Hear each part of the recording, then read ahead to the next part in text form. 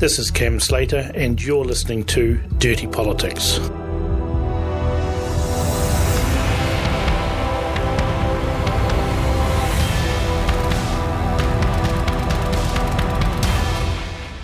Welcome to this podcast. Tonight, Simon Lusk and I are going to discuss the dreadful poll results that ACT is suffering at the moment. We've just had two polls, one from News Hub, one from One News, and in both of those, the ACT party scores under 1%, and the presenters don't even list their name or even mention them.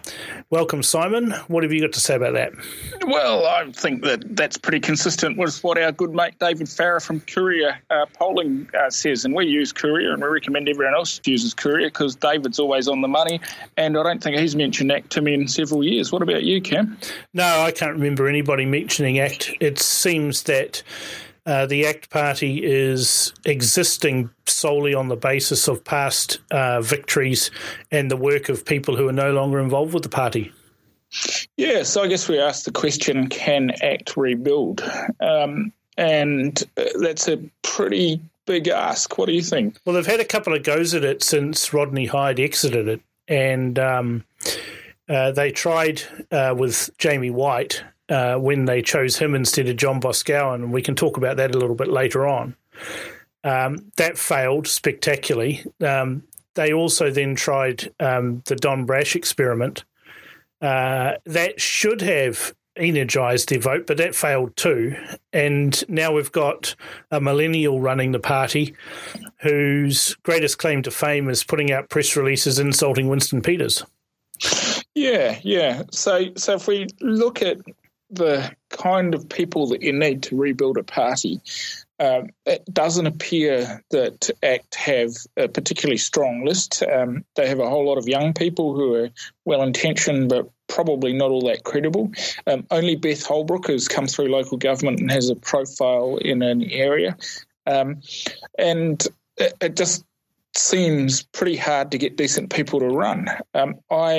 When ACT did a review, I had a little bit of input informally to it, and I said, well, I didn't think that ACT would ever be able to recover because it's going to be too hard to get good people to run. And the reason for that is it was just after John Boscawen, who is a really good guy and a good, hard-working ACT bloke, had finished up being Minister of Consumer Affairs. And you don't dream of going into Parliament to be the Minister of Consumer Affairs like John Boscawen. There's only one job worse, and that's Minister of Statistics. Yeah, and you really want to go in and have one of the really big portfolios or a chance at it and a chance at being Prime Minister. So the ambitious ACT people are no longer going to the ACT party. They seem to have got into National. I don't think there's any genuine ACT people left in Labor, although ACT did come out of the right wing of the Labor Party. And that's their big problem, is they just don't have people who want to be in a minor party that struggles. Those people want to go and run for a big party and have a long career. Look, I should be a natural ACT voter. I'm socially liberal but fiscally conservative. People would say I have right-wing views. I don't necessarily view ACT as right-wing. But having been involved in politics for probably 40 years, I always considered that the people involved in ACT, especially at the volunteer level or in the organisation level rather than the MPs themselves, and there's been some pretty fine MPs that were there. John Boscawen's one that springs to mind, Owen Jennings is another, and of course Rodney Hyde. There was some really, really good, credible MPs there, but I always felt that they were let down by the party organisation, and that these guys loved the game of politics, but they didn't realise that they were playing chess, and I think they thought they were playing Chinese checkers. And I don't know if you've ever come across any real hardcore activists, but the level of discussion with them, Simon, was amateurish. Yeah, and disappointing too. They didn't seem to understand that to effect change, you had to start winning things, and they were so ideologically pure that they weren't willing to acknowledge that you had to win to have influence. There were a couple of guys in the back room that I have a huge amount of respect for, and Brian Nicole is a very, very savvy political operator who probably should have been asked to take on a bit more responsibility and get people going in the right direction. Brian is really high quality and one of the best on the right. And then the other one was John Boscawen, who was very, very good in the back room and is someone I have a huge amount of respect for as a backroom operator, and just a thoroughly good man who did what he believed in and spent a lot of his own money doing it. Yeah, and guys like him would probably feel real disappointed with where the ACT Party is now, including the financiers who have literally poured millions of dollars into what could really only be described now as a failed project. Their highest point came, ironically, when National was at their lowest point in 2002.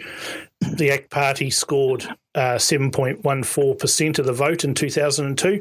Of course, Bill English tanked National in that election, but National realised the error of their ways and came back under Don Brash in 2005, almost got there and suffocated ACT in the process. And it's my understanding that was actually a plan within National to suffocate ACT, and it basically worked.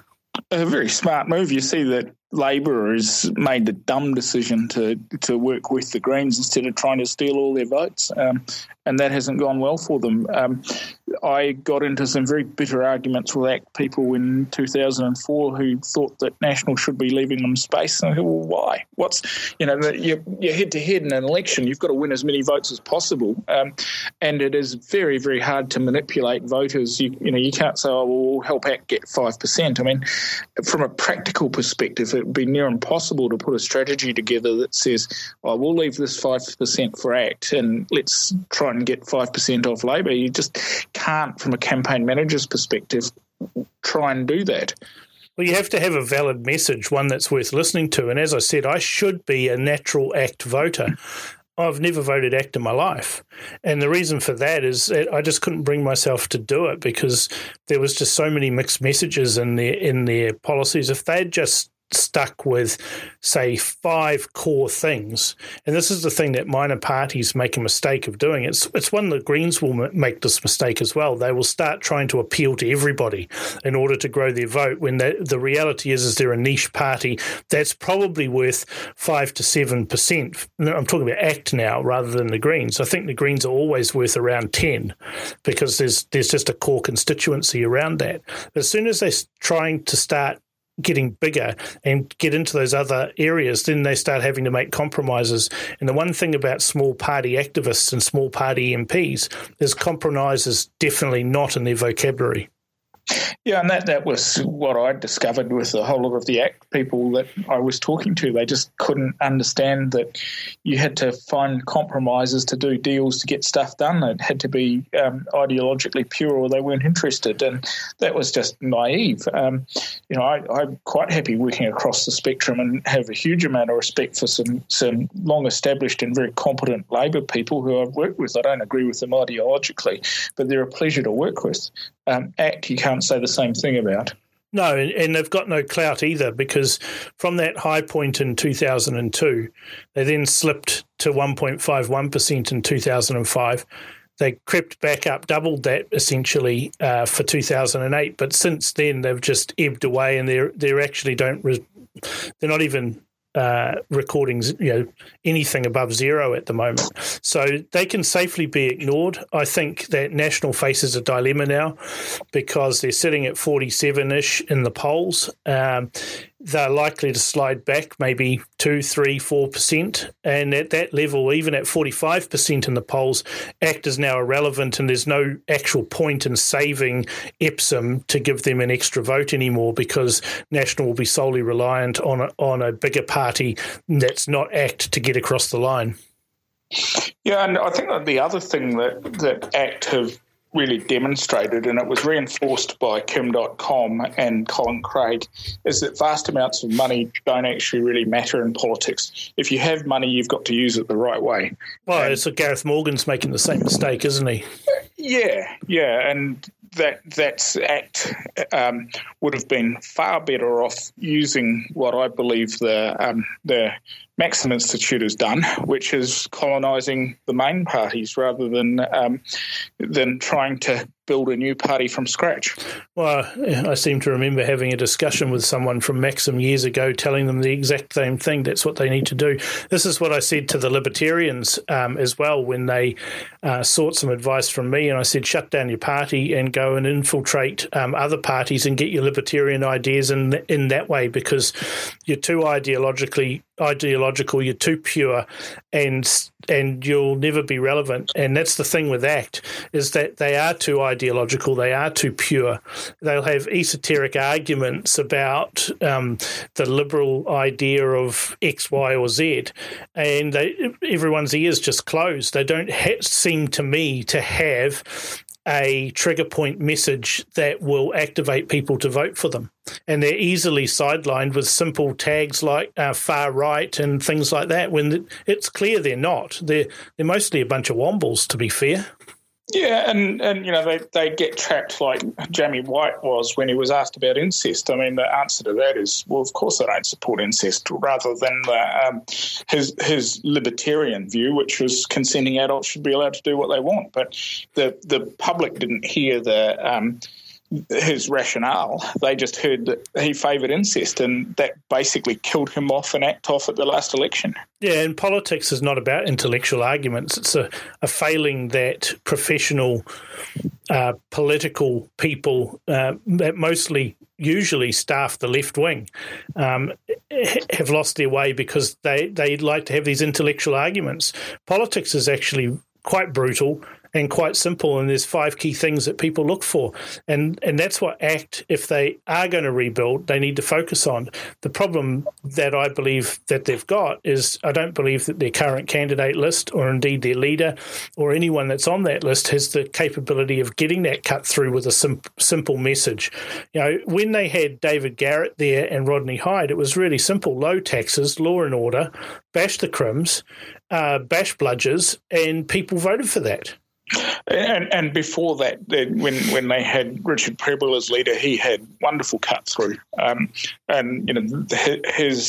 he alone was able to create or win lots of votes because he had that fantastic cut through.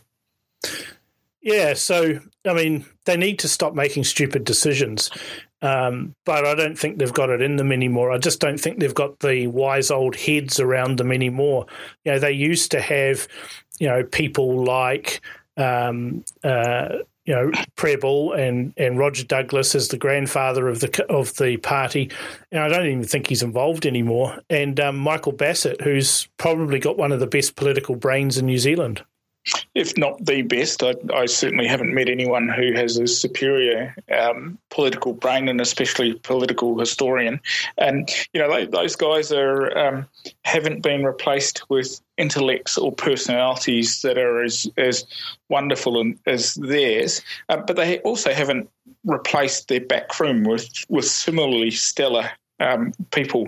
John Boscawen was a fantastic backroom operator for ACT for years, and he is no longer the force that he used to be because ACT decided to sideline him in favour of Jamie White. Well, in some respects that's true with the backroom, because if I look at the brash coup against Rodney Hyde, the reason that Don Brash was able to succeed was that Rodney Hyde had staffed his office with capable people, but not political people. And those people were easily able to be faked out with pressure. And they caved under pressure. And once that support went from Rodney Hyde, then he ebbed away with it as well and couldn't be bothered. And, it was actually, from my observation, relatively straightforward to actually do that with some concerted pressure. Yeah.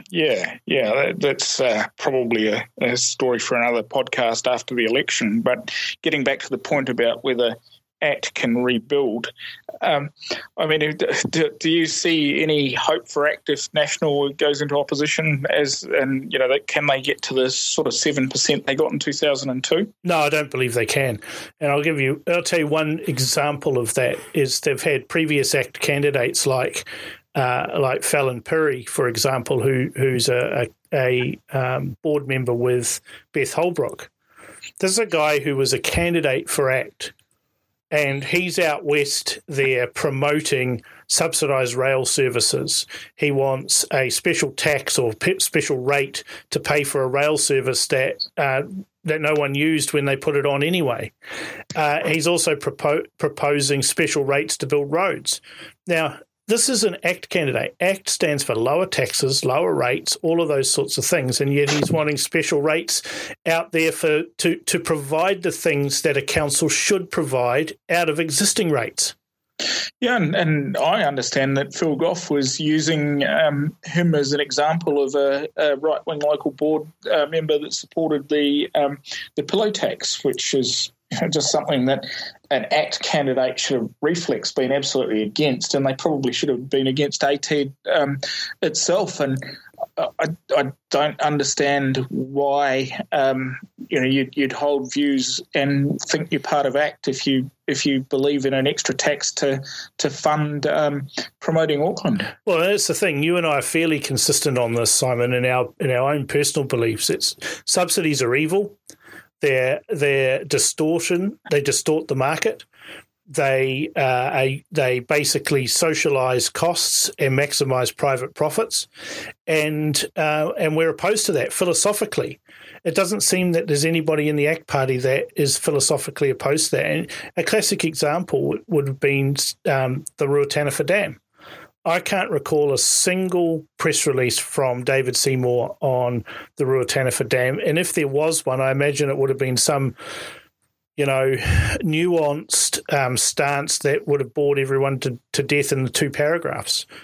And corporate welfare has just got out of hand under Stephen Joyce, and it really should be an easy win for ACT to say that the worst form of welfare is corporate welfare, and we should be taking that money and giving it back to business and tax cuts and letting each business survive on its own merits, not on whether they can bludge money off the taxpayer and some Wellington bureaucrat. Yeah, I've had this argument with some ACT supporters, very wealthy, tens of millions, hundreds of millions of dollars worth, these people, and talking about business grants and R&D grants and tax incentives and all of this, and they're all for them. I'm sitting there saying, but hang on, you support the ACT Party. Why are you for that? If something's a good idea, business will pay for it. Someone will fund it. But here we have Stephen Joyce out there funding, Rocket Labs, for example. I mean, why does New Zealand need to build a space program? Are we going to export it to the North Koreans to fix their problems? It just doesn't bear any sort of rational explanation to pour tens of millions of dollars into an American-owned company, because it is an American-owned company, just happens to have a base here and was started here. And I just can't see the logic. And this is what David Seymour could have been railing against. Every time Steve Joyce makes an announcement of more corporate welfare, he could have been opposing it. Yeah, and that's one of probably the most obvious. But I also have been exceptionally disappointed in ACT's use of charter schools or promotion of charter schools, which are a fantastic idea and are absolutely brilliant, but they just get beaten up all the time. And I think that a lot of it is ACT haven't gone out and made the case on a consistent basis in language that the average person understands. And it's particularly frustrating because all of us have been to school and all of us know that there's dud teachers and dud schools. And we all know the PPTA and the NZEI protect the dud teachers. And, we think that it's highly unfair that the really good teachers that we all remember get paid the same as the useless bastards who used to turn up at 5 to 9 and leave at 3 past.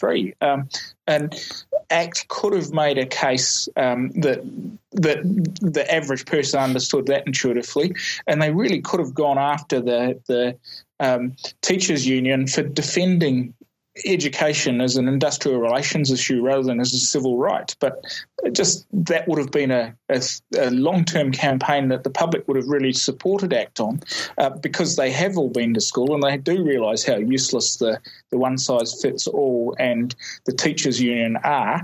But they just haven't really got the traction on that. And I think I've worked it out, Simon, why they have.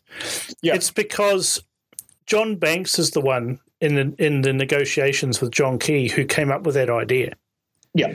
And the reason why he came up with that idea, even though it wasn't ACT policy at the time, they didn't even have that as a policy, was because of the experience that his son had been through. Yeah. He'd been to King's, an expensive private school, got into a spot of bother there, and Banksy wasn't going to have that, so he sent his kid to a military school. Yep. And he saw the turnaround in him there, and he thought, we need to expand this program. And that's where the idea came from. So David Seymour's not philosophically aligned with the charter schools. Neither is ACT. And so they're not pushing it. In fact, my sources say in the charter school area, and this is across the spectrum because I've got sources who are saying that it's a good idea, but they're not getting the support from the minister that's responsible for that, and they're not getting support from the party that's responsible for that. And I think that you're going to start seeing some legal action around how charter schools are being implemented and how they're almost being choked to death because there's no commitment from the party that brought those in to actually push those further forward. And I agree with you that this is something that they could, be trumpeting successes on. You can compare a charter school in South Auckland that's less than a kilometre from a state school and compare their results. And it's just simple, easy politics. And then you just say, why? We've got a waiting list of 400 people at this charter school and no one wants to go to that state school. What does that tell you? Yeah, and I think that just gets back to the point that ACT aren't that good at the real politics. They just don't get out, go and win votes by doing simple things well. Well, that's again, they need to stop making stupid decisions. National is going to sink and not be as dominant in this election, unless, of course, everyone just gives up on Labor and doesn't vote, and National ends up with a higher percentage as a result of that rather than actual votes. ACT should be able to make a case that for more MPs as National sinks to give them support. I just can't see it happening.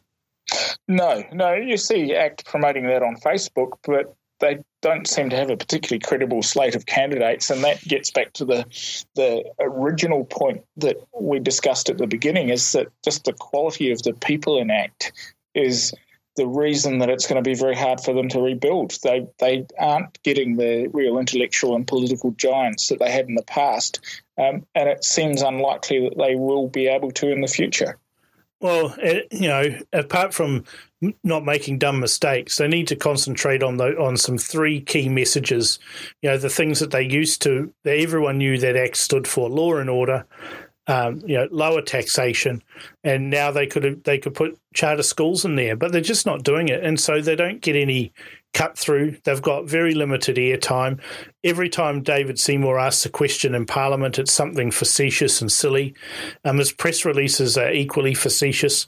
I just don't think there's any credibility, and it's my view that the project, a lofty, relevant, appropriate project for New Zealand politics to have, is sadly over.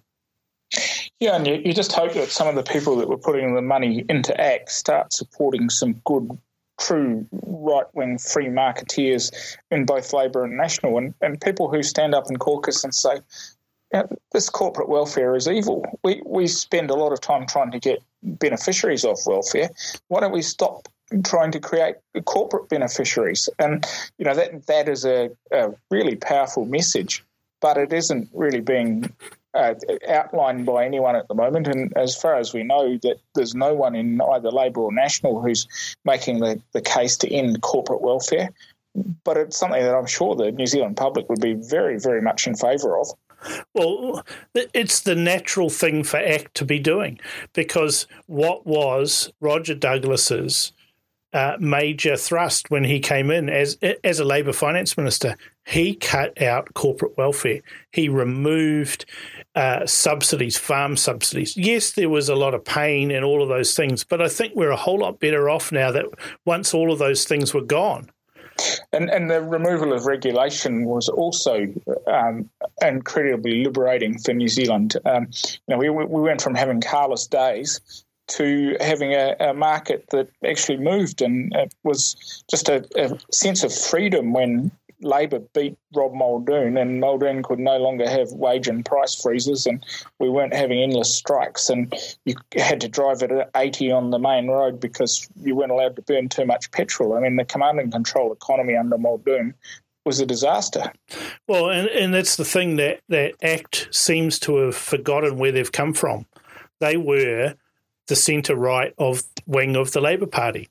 They were actually sensible business people. They knew the value of $1. They knew the value of an hour's work. And they applied those sensible ideas to a set of policies.